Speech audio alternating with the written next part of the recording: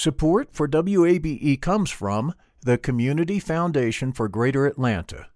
You can go beyond giving to impact. Learn more at cfgreateratlanta.org. I'm Earlonne Woods. I'm Nigel Poor. We're the hosts and creators of Ear Hustle from PRX's Radiotopia. Ear Hustle is a show about life inside prison, but it's not your typical prison podcast. In this next season, we've got stories about the objects people keep inside their prison cells, about residents in a women's prison who say they want to stay there, and the most beautiful prison garden. Earlonne, I will never forget it. Ear Hustle. Stories about life on the inside, told by those who live it. Find Ear Hustle wherever you get your podcasts.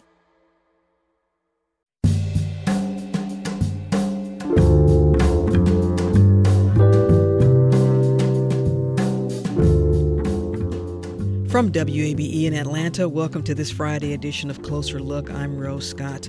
Coming up on today's program, Georgia Congresswoman Nikema Williams joins me for a discussion on the role of women in lawmaking and how that impacts our nation's overall state of democracy. Looking forward to that conversation.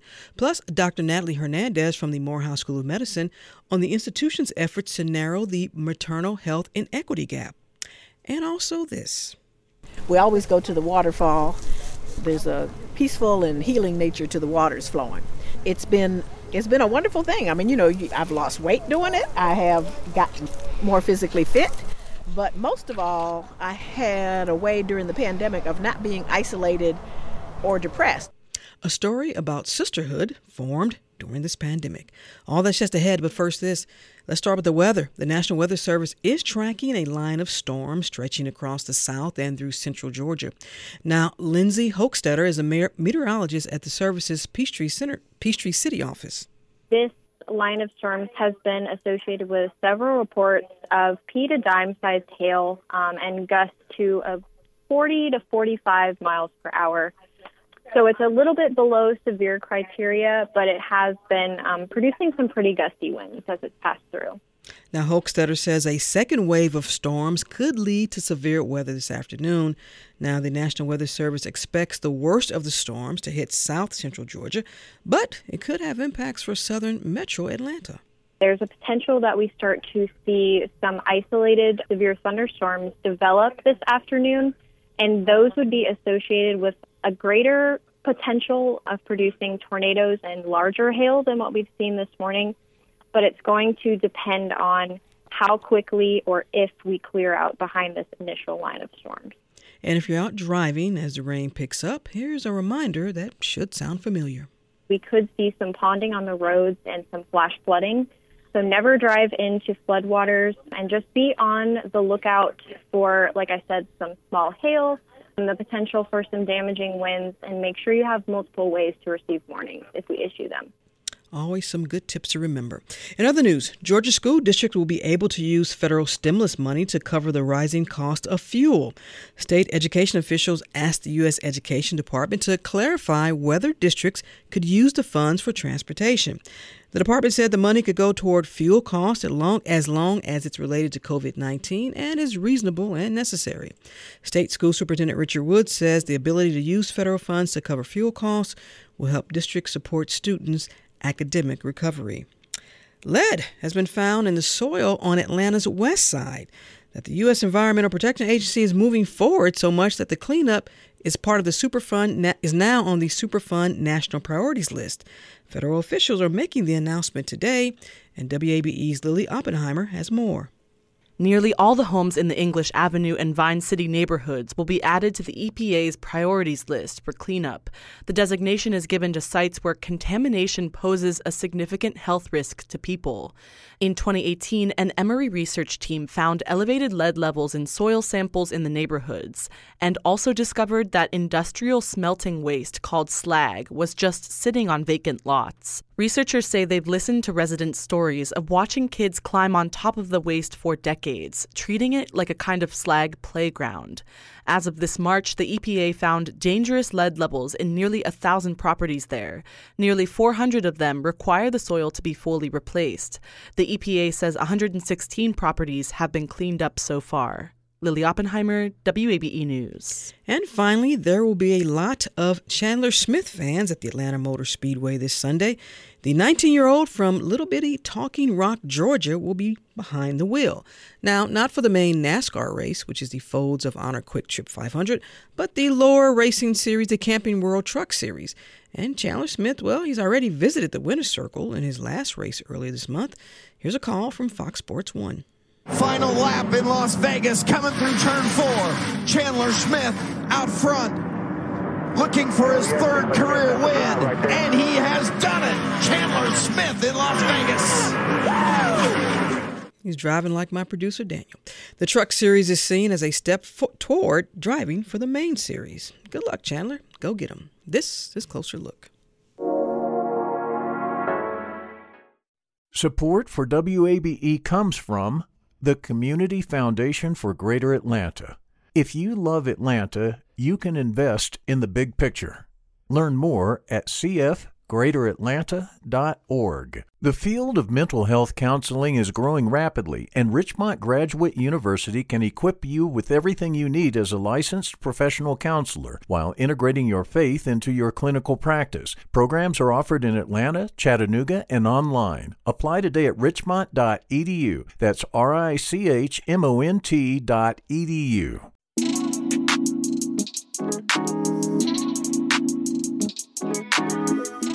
And Closer Look continues from WABE in Atlanta. I'm Rose Scott.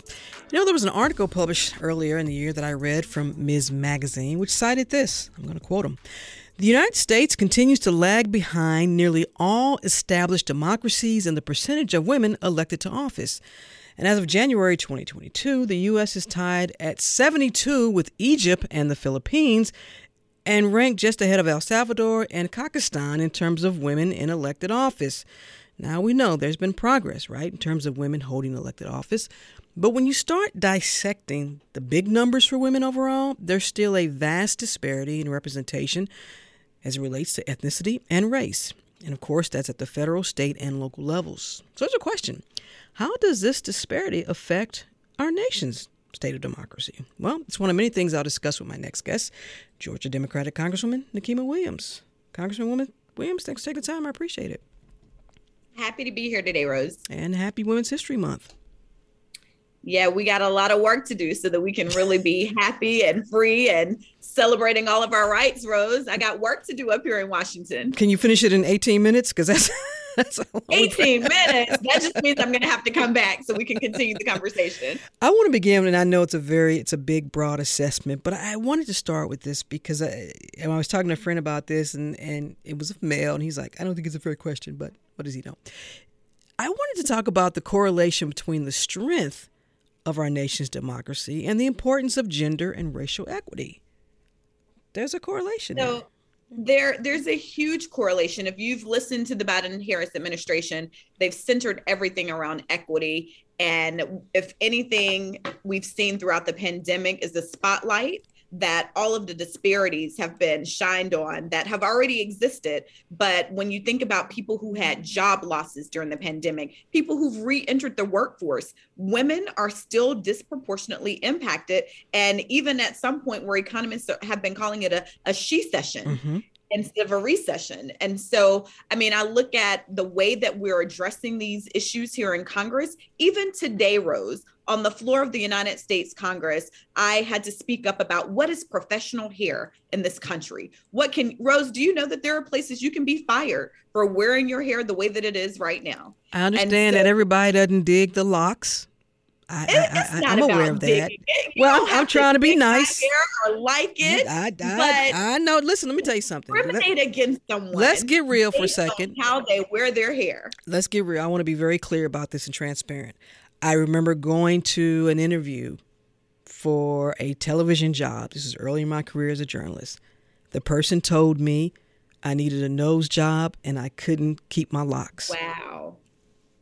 Well, Rose, I was told as a state senator, so it wasn't that long ago, I had my braids because the days get long and I needed some maintenance done. And I had my braids and I got the braids taken out. And she came up to me and thought she was complimenting me and said, wow, your hair looks so much better like that. I had my little silk press, got my braids taken out. And she said, you should wear it like that more often. It looks more professional. Will you describe who she was? What the race? An older white woman serving. She is no longer serving in the legislature, but she was 2 years ago when I was serving in the legislature. And she told me that I looked more professional.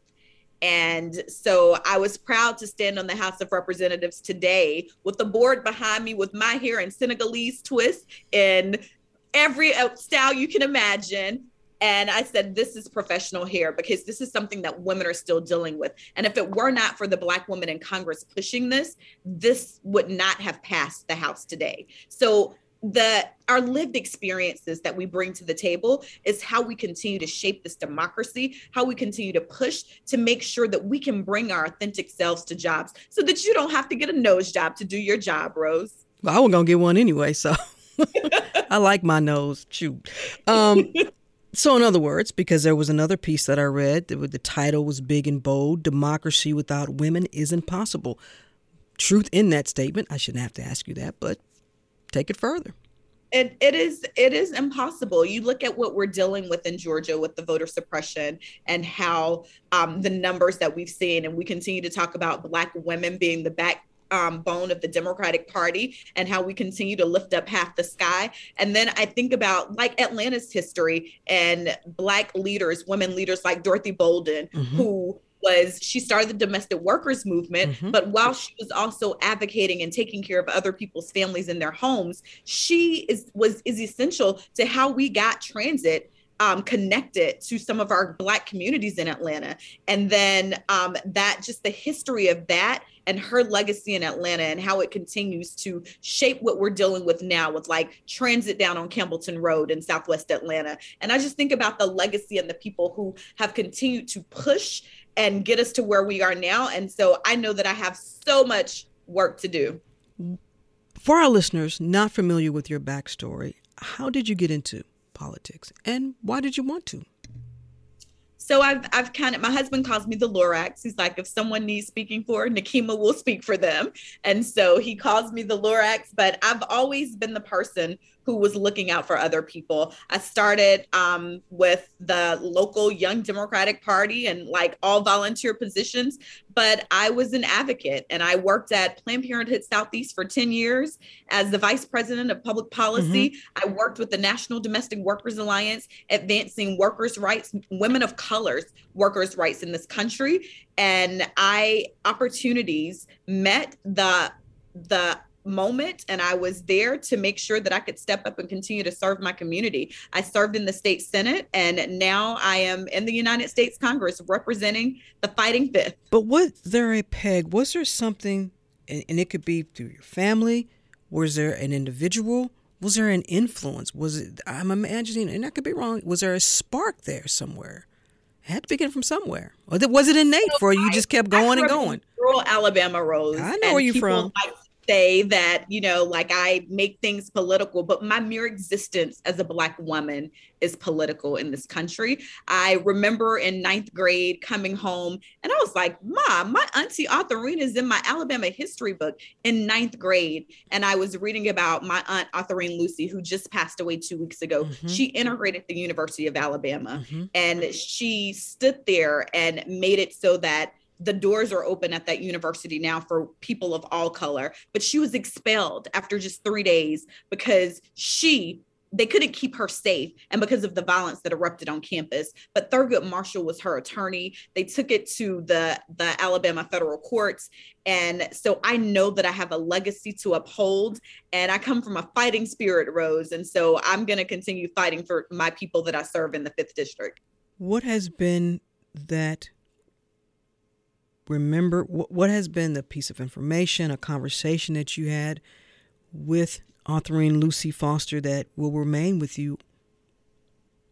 What did she tell you about fighting? So I remember going to visit her just at the end of January because I have a 6-year-old son, Carter, and like he needs to know his family. And we went and visited with her, and she was able to love on him just a few weeks before she passed. And talking with her, and I asked, like, knowing that people were trying to kill you just for getting an education or trying to get an education, what made you keep going? And she's like, when you're afraid, do it anyway. You got to keep going.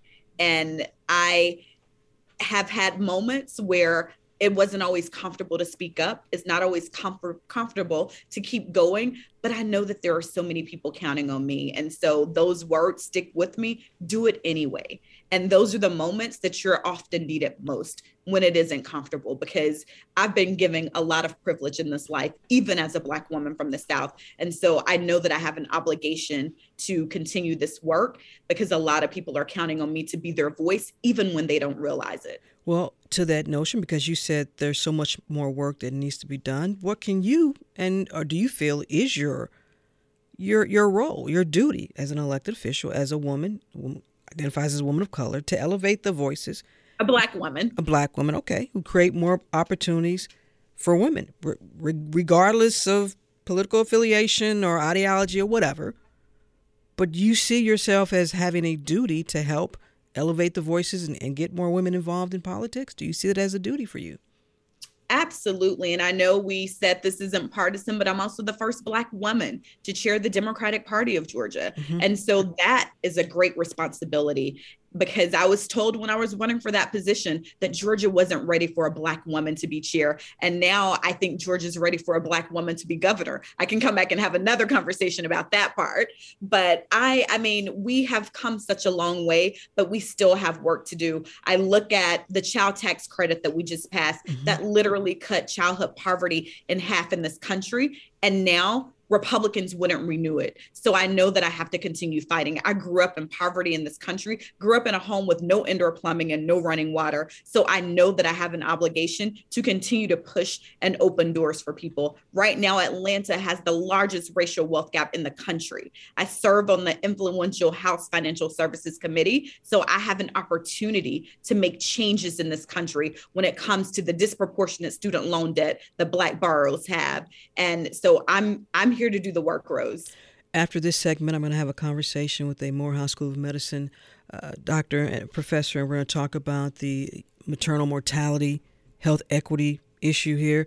And when you think about all of those, and you mentioned this coming into the program, how the pandemic has amplified or highlighted all these existing disparities and inequities, and I don't know why folks act like they didn't know it before, but whatever, they've been there.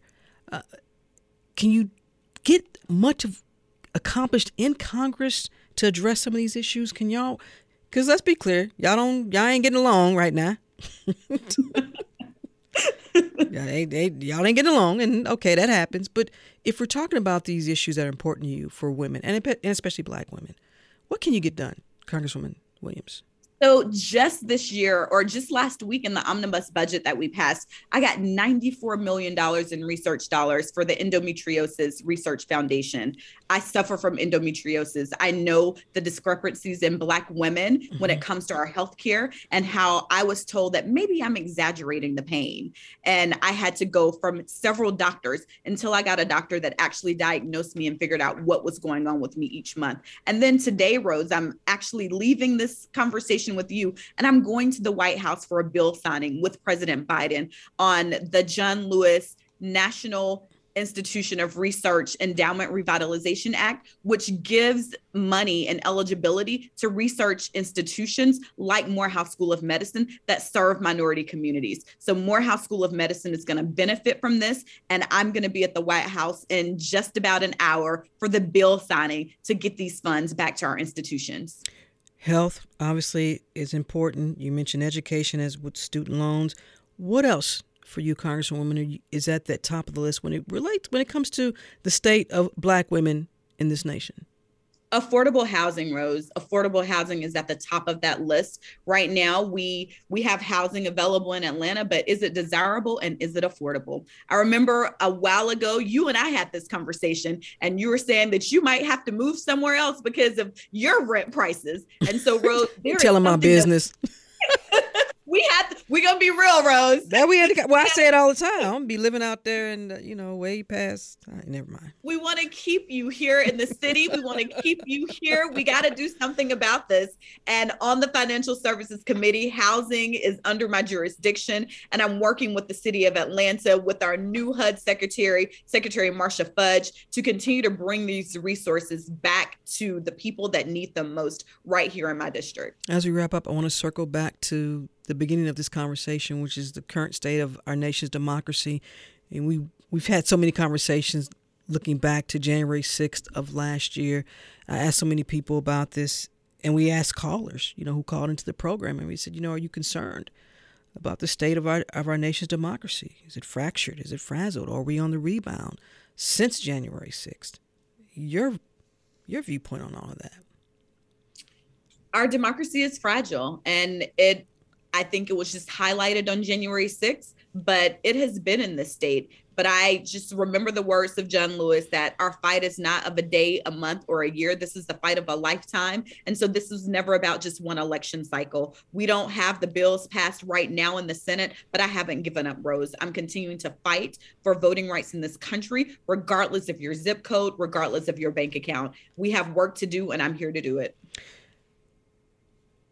I got to get your thoughts on this because obviously it is the headline, the global headline. You think about the situation in Ukraine, and depending on whom you ask, and some of your fellow lawmakers will have a difference of opinion here, the path that the United States is on right now in terms of focusing on, some of the non-military, obviously, personnel going in, the sanctions, what have you. Is this the right path that you feel for now? I feel like we are on the right path. We have an obligation to look out for civilians that are being caught up in this crossfire. And so whatever we can do to make sure that we're putting the pressure on the Russian government on the financial pressure, while also making sure that we're looking out for Ukrainian people who are losing their lives in this unprovoked war, we have an obligation to do that. Well, you say an obligation, but what does that look like?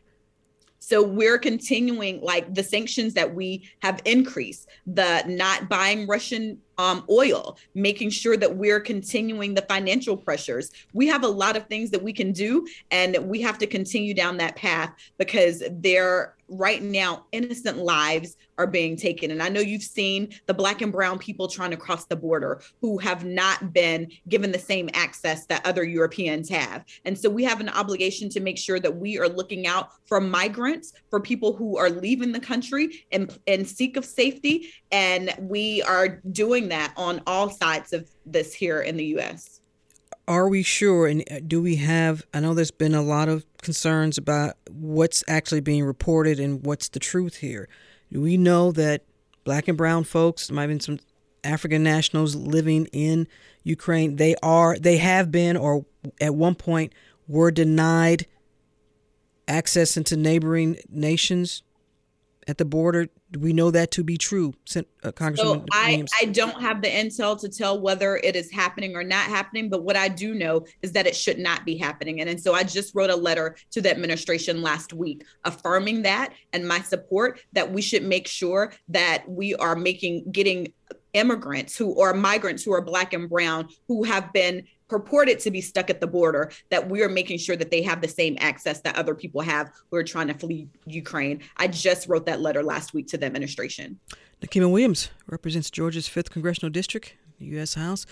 Representative Williams, as always, thank you so much for taking the time. Good conversation. Thank you.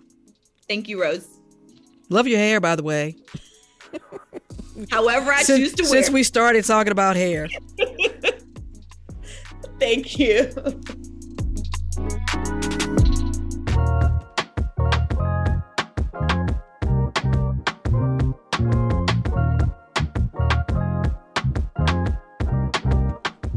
And Closer Look continues now from WABE, Amplifying Atlanta. I'm Rose Scott.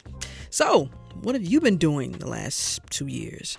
Remember now, COVID restrictions and lockdowns led to sheltering in place and limited physical contact with others.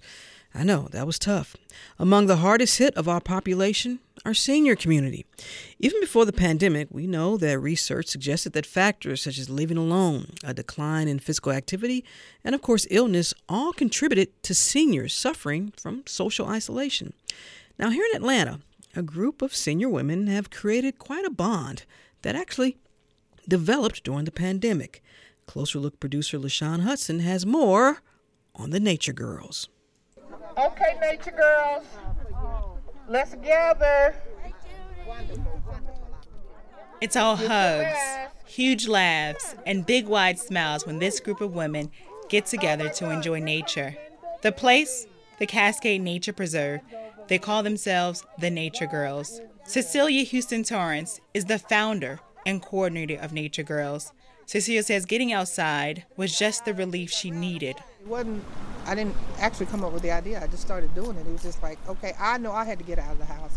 I basically had an anxiety attack one day, and I'm like, okay, I can't breathe. Let me go outside. As soon as I went outside and walked around my backyard, I felt better. I'm like, maybe I need to start getting out walking more. My friend Sonia Young lives right there across the street. She said, come to the Cascade Springs Nature Preserve. We walk over there sometime. So I came, me and Donna Watson came. It was April 15th, 2020. We came out here, we walked, we said, I can't believe this is here. I passed by this place so many times and had never been in here. It's 2 years that the Nature Girls have been meeting at the Cascade Springs Nature Preserve. This 135-acre preserve is nestled in southwest Atlanta and is one of the oldest forests inside the city limits. Cecilia says that even though she's lived near the preserve, she had never bothered to explore its sacred beauty until the day she walked the trail with a friend. They said people came down in here to do all kind of unsavory things, so I just never came. So when I came, I fell in love with it. When I saw the beautiful running water and all the trees, it was springtime then, so we had lots of trees.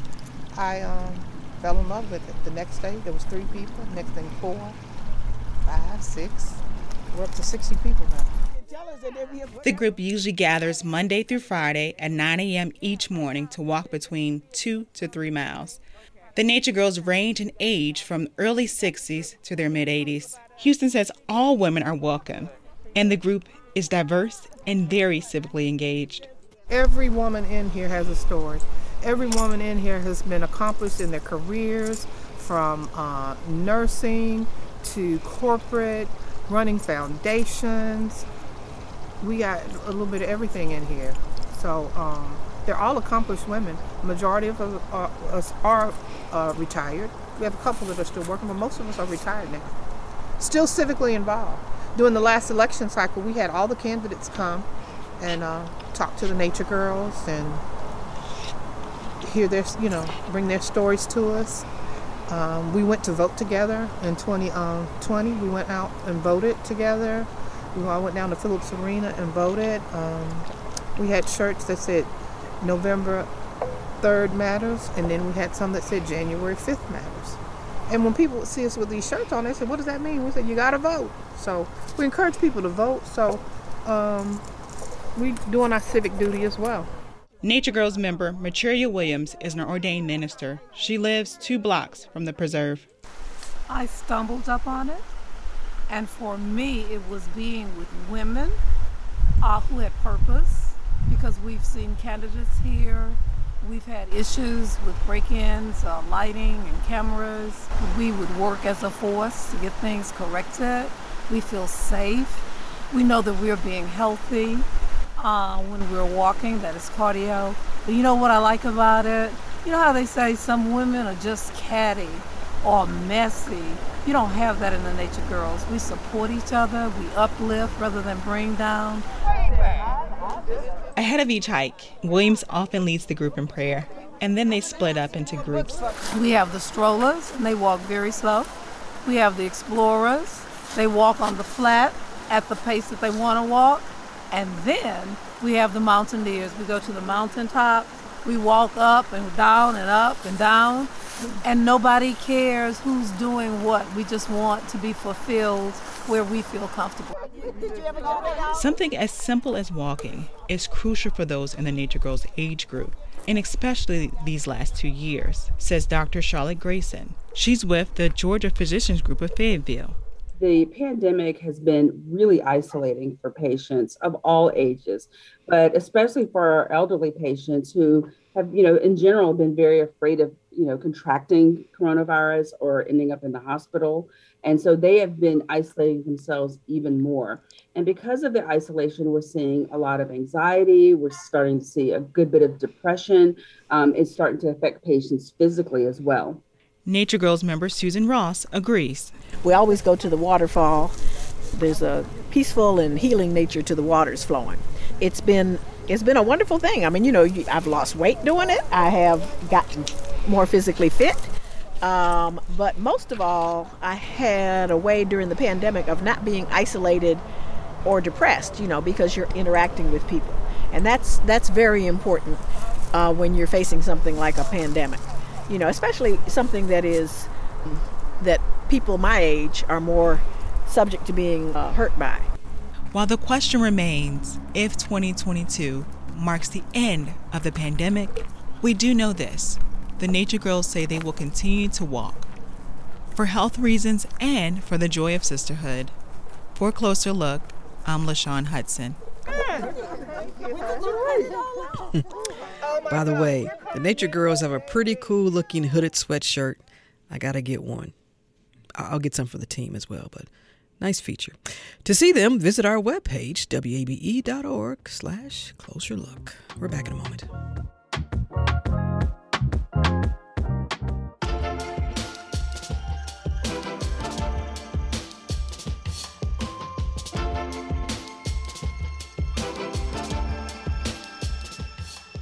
And you're listening to WABE from Atlanta. I'm Rose Scott. A recent grant to Atlanta's Morehouse School of Medicine will help focus on narrowing what we know as the maternal health equity gap, and funding will be provided by the America Group Foundation. Now, there's quite a bit to cover regarding this topic, but we're going to try. Joining me now is Dr. Natalie Hernandez, Assistant Professor at the Community Health and Preventive Medicine and Interim Director for the Center for Maternal Health Equity, all at the Morehouse School of Medicine. She's very busy. Dr. Hernandez, it's been some time. Welcome back to the program. It's good to see you, Rose. How are you? After these last 2 years, I'm happy to be alive. Yep. Dr. Hernandez, before we get into our conversation, because I want to start by defining some terms for our listeners, because they'll hear this throughout the segment. First, when we talk about maternal health in general, what's the definition of that? Yeah, well, the definition is pretty broad. It's the health of a woman through her perinatal. So, from when she's pregnant all the way through the postpartum period, because people tend to think maternal health just means the health of a woman while she's pregnant. But what we actually know is that a lot of the maternal deaths happen after a woman gives birth. Mm-hmm. And when we talk about addressing the maternal health equity gap, now we get a little bit more focus. Tell our listeners what we're going to hear, what they're going to hear that we talk about. Yeah, absolutely. So according to the CDC, every year about 700 to 800 women die as a result of pregnancy or delivery complications.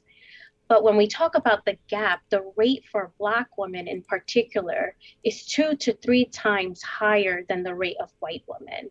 And so we know that there are a lot of issues that need to be addressed. And through this grant funding that you spoke about, that's what we're trying to do. I want to pause for a second because I have an email from a listener who says that she spoke about this with her OBGYN and was told that's not a real thing. Now, that's all that the email says, so I'm not sure where the listener is going, but have you heard that some people don't believe there's actually a maternal mortality rate disparity among races of women and ethnicity? Are there people out there that don't believe that? Even in your, surely not, in your field? Well, in our field, yes, because, oftentimes, you hear about 700 to 800 women, and that doesn't seem like a lot, right? Because it really is a rare event. But what's not rare and what has not happened for a very long time is the gaps between Black and white women. Black and white disparities in maternal death have existed since the beginning of the collection of data. In 1915, the maternal mortality ratio for Black mothers was almost 2 times that of white moms.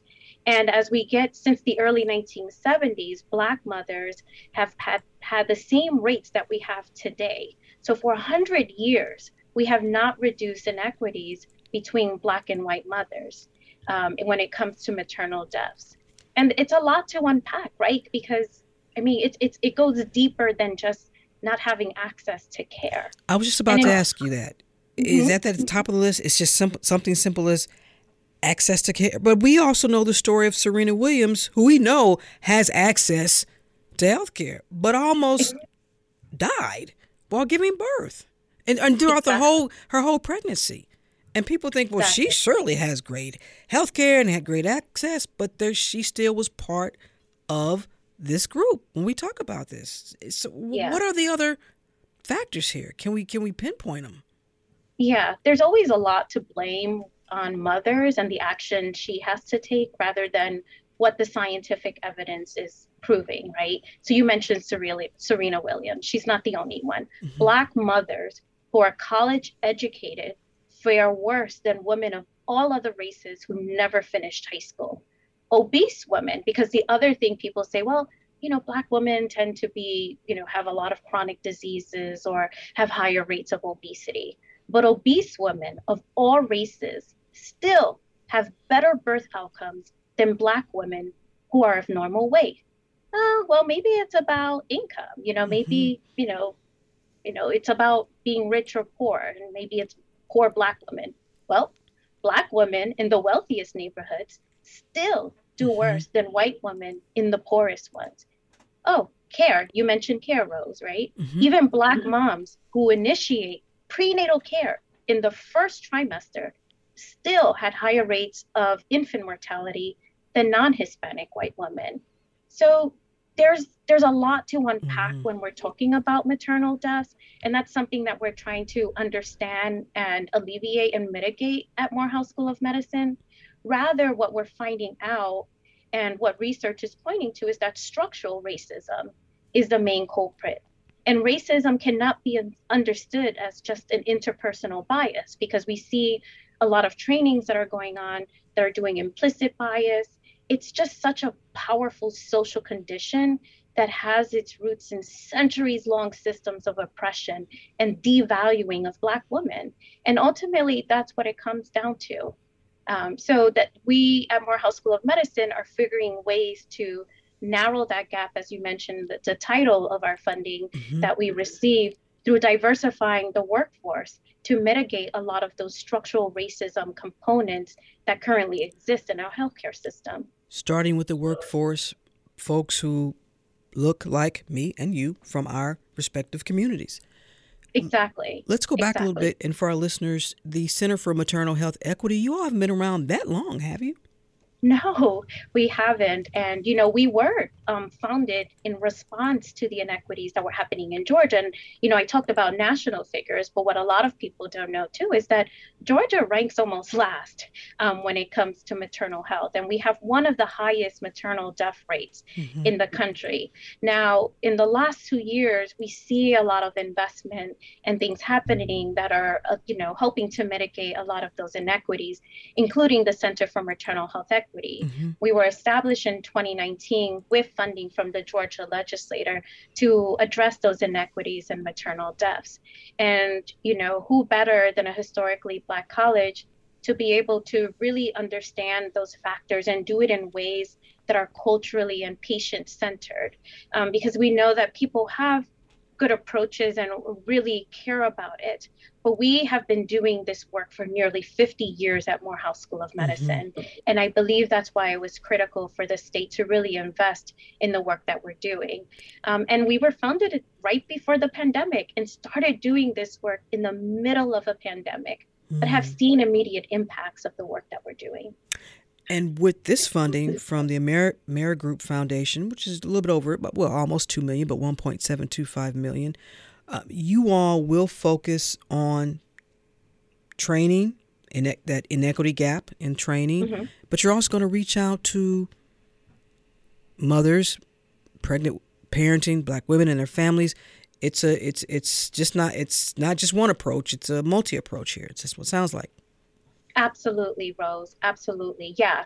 So we're seeing our work in three different ways, right? Because we, of course, believe in diversifying the workforce, but we can't do that alone. And it's going to take a while for that to happen, because out of the 155 accredited medical schools, 4 HBCUs are the ones that are producing the most Black doctors.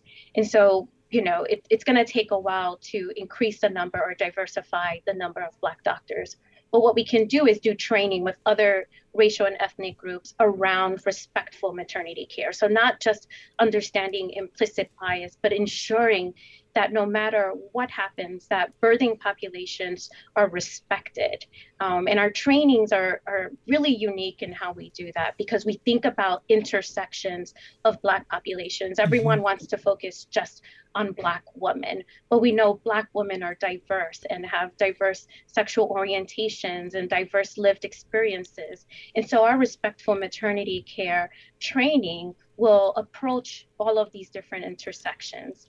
Additionally, integrating the workforce, right? So right now, and the NPR did an article about this and how patient navigators have been able to reduce inequities in cancer. And so we're taking a play that has worked in cancer and instituting that at Morehouse School of Medicine, not only training birthing populations to do this work and meet the unmet social needs of Black birthing populations, but integrating them in systems of care, making sure that we're also providing opportunities for birthing populations to also have jobs.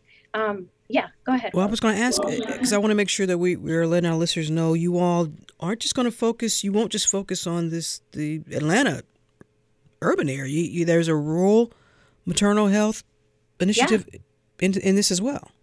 Yeah, absolutely. And our rural communities have suffered really the brunt of a lot of what's going on, because we've had, half of our counties in the state of Georgia lack a maternity care provider. And so some of our birthing populations are traveling an hour to 2 hours for care. And at that point, if you're in an emergency situation, it's not going to look good for you, right? And so how do we train providers and train lay people to be in these areas to mitigate these inequities? And so we're actually establishing, I think, the second or third OBGYN rural residency program in the country. And what's going to make ours stand apart from others is that usually in residency, people rotate into a rural community for about 20% of the time. It's going to be the opposite for our population. Our residents will be in rural communities most of the time and rotate 20% at our safety net setting in which our providers practice, which is at Grady. So again, really thinking innovatively about solutions and knowing the community. We, again, have been doing this work for a long time. Yeah, you have. And we have that trust and rapport with our community. But I want to make sure I heard you correctly. You said, because Georgia has 159 counties, I believe, you said half do not have a maternity OB or OB provider. We were considered a maternity desert in the state of Georgia. We have maternity deserts, and it's unconscionable. It's unconscionable to have that. And so we need to make things attractive for people to practice. And that's, again, thinking outside of the box.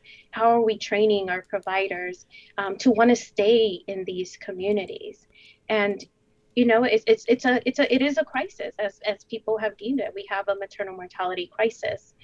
That's why when people say, well, I don't believe this is happening, it's happening. And with COVID in the mix, and we're starting to review cases, because I sit on the maternal mortality review committee for the state of Georgia, we're going to see contributors of death that have been caused by COVID-19. But your program, you mentioned think outside the box, training. I understand the program will train doulas as part of this as well. Yes. Yeah, this is our patient navigator program, again, which makes it really unique. Usually patient navigators are nurses or some type of medical provider.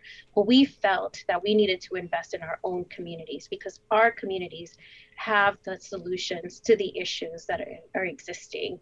And so providing opportunities for community members to be trained as doulas, they'll be trained as community health workers, which Morehouse School of Medicine has had a long-standing program of community health workers, and then learn a lot about clinical care coordination. So that way our lay navigators are integrated really into these clinical care teams to alleviate, what's happening around maternal deaths and severe maternal morbidity, because a lot of attention is paid on the deaths, but a lot of women live with these comorbidities after they give birth for a while. I have a listener who says, since Georgia is high as far as mortality rates, can we find out or can we have extensive research on where the most deaths are located? Do we have that information? We have some of that information. We can't pinpoint it down to a county, again, because with deaths, the numbers are so small that you can be able to pinpoint where that exactly happened. But we do have a lot of data on severe maternal morbidity. And for every death, there are about 50,000 severe maternal morbidity cases. And so through severe maternal morbidity, we can see where those areas are that need a lot of attention, and including our urban areas. It's about a 50-50 split where it's not more is happening in rural. It's just that there are less resources available for those in the rural communities as compared to, let's say, Atlanta or other urban centers in the state of Georgia. The voice you hear is Dr. Natalie Hernandez. She's assistant professor at Community Health and Preventive Medicine and also the executive director. Our apologies, we referred you as the interim director. We're going to drop that. You're the executive director for the Center for Maternal Health Equity, all at the Morehouse School of Medicine. I have some more questions too from listeners who say, for women who do not have health care, where do they begin? Where do they turn to even start the process of finding a OBGYN to help them along the way, or a provider? I know that's a lot of policy questions in there. That's a lot of policy questions, but our state, is making some strides. This was a priority in Governor Kemp's State of the State address, where investments are being made in maternal health. And we have Medicaid. When you're pregnant, you have access to Medicaid. And in the last session, we were able to pass, postpartum Medicaid extension. So usually a woman would lose her Medicaid after a couple of weeks, and now women have that until 6 months. And so there are a lot of resources. There are a lot of great community-based organizations where sometimes women can't qualify for Medicaid, but health insurance is really expensive. And so then what do you do if you fit in that gap? There are a lot of organizations that are enrolling women into the Affordable Care Act and different types of resources that exist for women and birthing populations. So there is information out there. I would say, just connecting with your local organizations and amazing organizations that we have here, like Healthy Mothers, Healthy Babies Coalition of Georgia, the Center for Black Women's Wellness, just a host. I mean, we're blessed in Georgia to have the resources that we have. I have a question from a listener who says, what about immigrant women and migrant women who are working in some of these farms? And we've done so many discussions on that as well. Listen, we know that this is not something that we can legislate our way out of. It's going to take a holistic approach. After I hear what you say and everybody else says, what is the metric then, or the metrics that we use to determine, hey, the United States is finally, we're no longer at this high level of maternal mortality.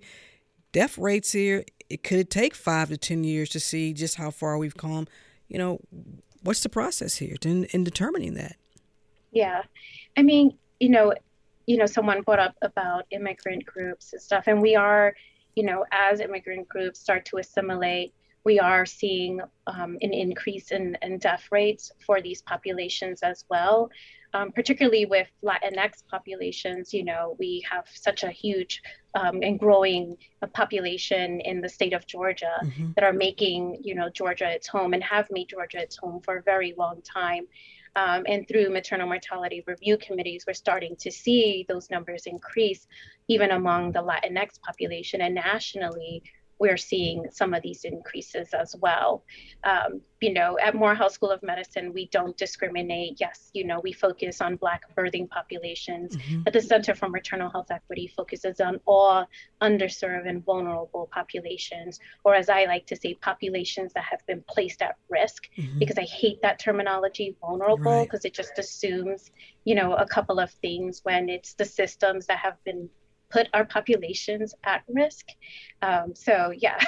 Which goes back to that first listener that emailed me that said, they had a conversation with a health provider who said that they didn't really believe all the statistics around. That still blows my mind, the maternal mortality rate. I just keeping it real. I can't believe that somebody actually says, "Oh, it's not true." As we wrap up, Dr. Hernandez, I don't think I've ever asked you this. Why do you do this work? You've been doing this work for a long time. What's your backstory? You got about 1:10 to tell me. Rose, I'm from the Boogie Down Bronx. I am an Afro-Latina from the Bronx, and I saw this happen to my own family members. This is work that's personal to me. And being in the field of health disparities research was something that I came across. My name, Natalie, actually means birth, natal.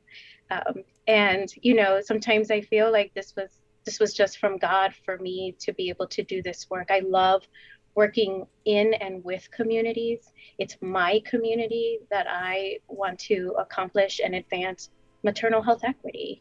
I am a mother of 2, and my sister is a survivor of preeclampsia. And so I witnessed firsthand how they treated her in the hospital, and how, she struggled for a very long time. I witnessed this every single day in the South Bronx, which is the poorest county in the United States. And so this work is personal, and I will continue to do it whether I get paid or not. This is not something I'm getting rich off of. It's something that I'm very passionate about. I understand that passion. Dr. Natalie Hernandez, Assistant Professor in Community Health and Preventive Medicine, Executive Director for the Center for Maternal Health Equity, all at the Morehouse School of Medicine. Dr. Hernandez, thank you so much for taking the time. Thank you all for the work you're doing to help others. Thank you. Thank you, Rose. It was a pleasure. Shout out to the Bronx. I know. And that's it for this edition of Closer Look. Our senior producer is Sam Whitehead. Janine Etter, LaShawn Hudson, Daniel Razel are our producers. Kevin Rinker, he's our engineer. A reminder to let us know your thoughts on this program or any other. Send me an email, rose@wabe.org.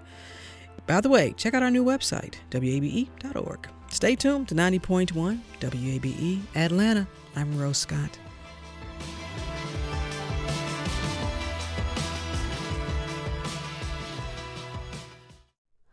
Hi, it's Terry Gross, the host of Fresh Air. We bring you in-depth, long-form interviews with actors, directors, musicians, authors, journalists, and more. Listen to our Peabody Award-winning Fresh Air podcast from WHYY and NPR. Local, state, national politics. WABE and NPR have the coverage you need. I'm Jim Burris, host of WABE's All Things Considered. Whether it's on the air at 90.1, streaming online, or connecting through our mobile app, WABE keeps you on top of election 2024 in what's sure to be a pivotal year in politics. And for candidates and ballot information, visit our election hub at wabe.org/election 2024.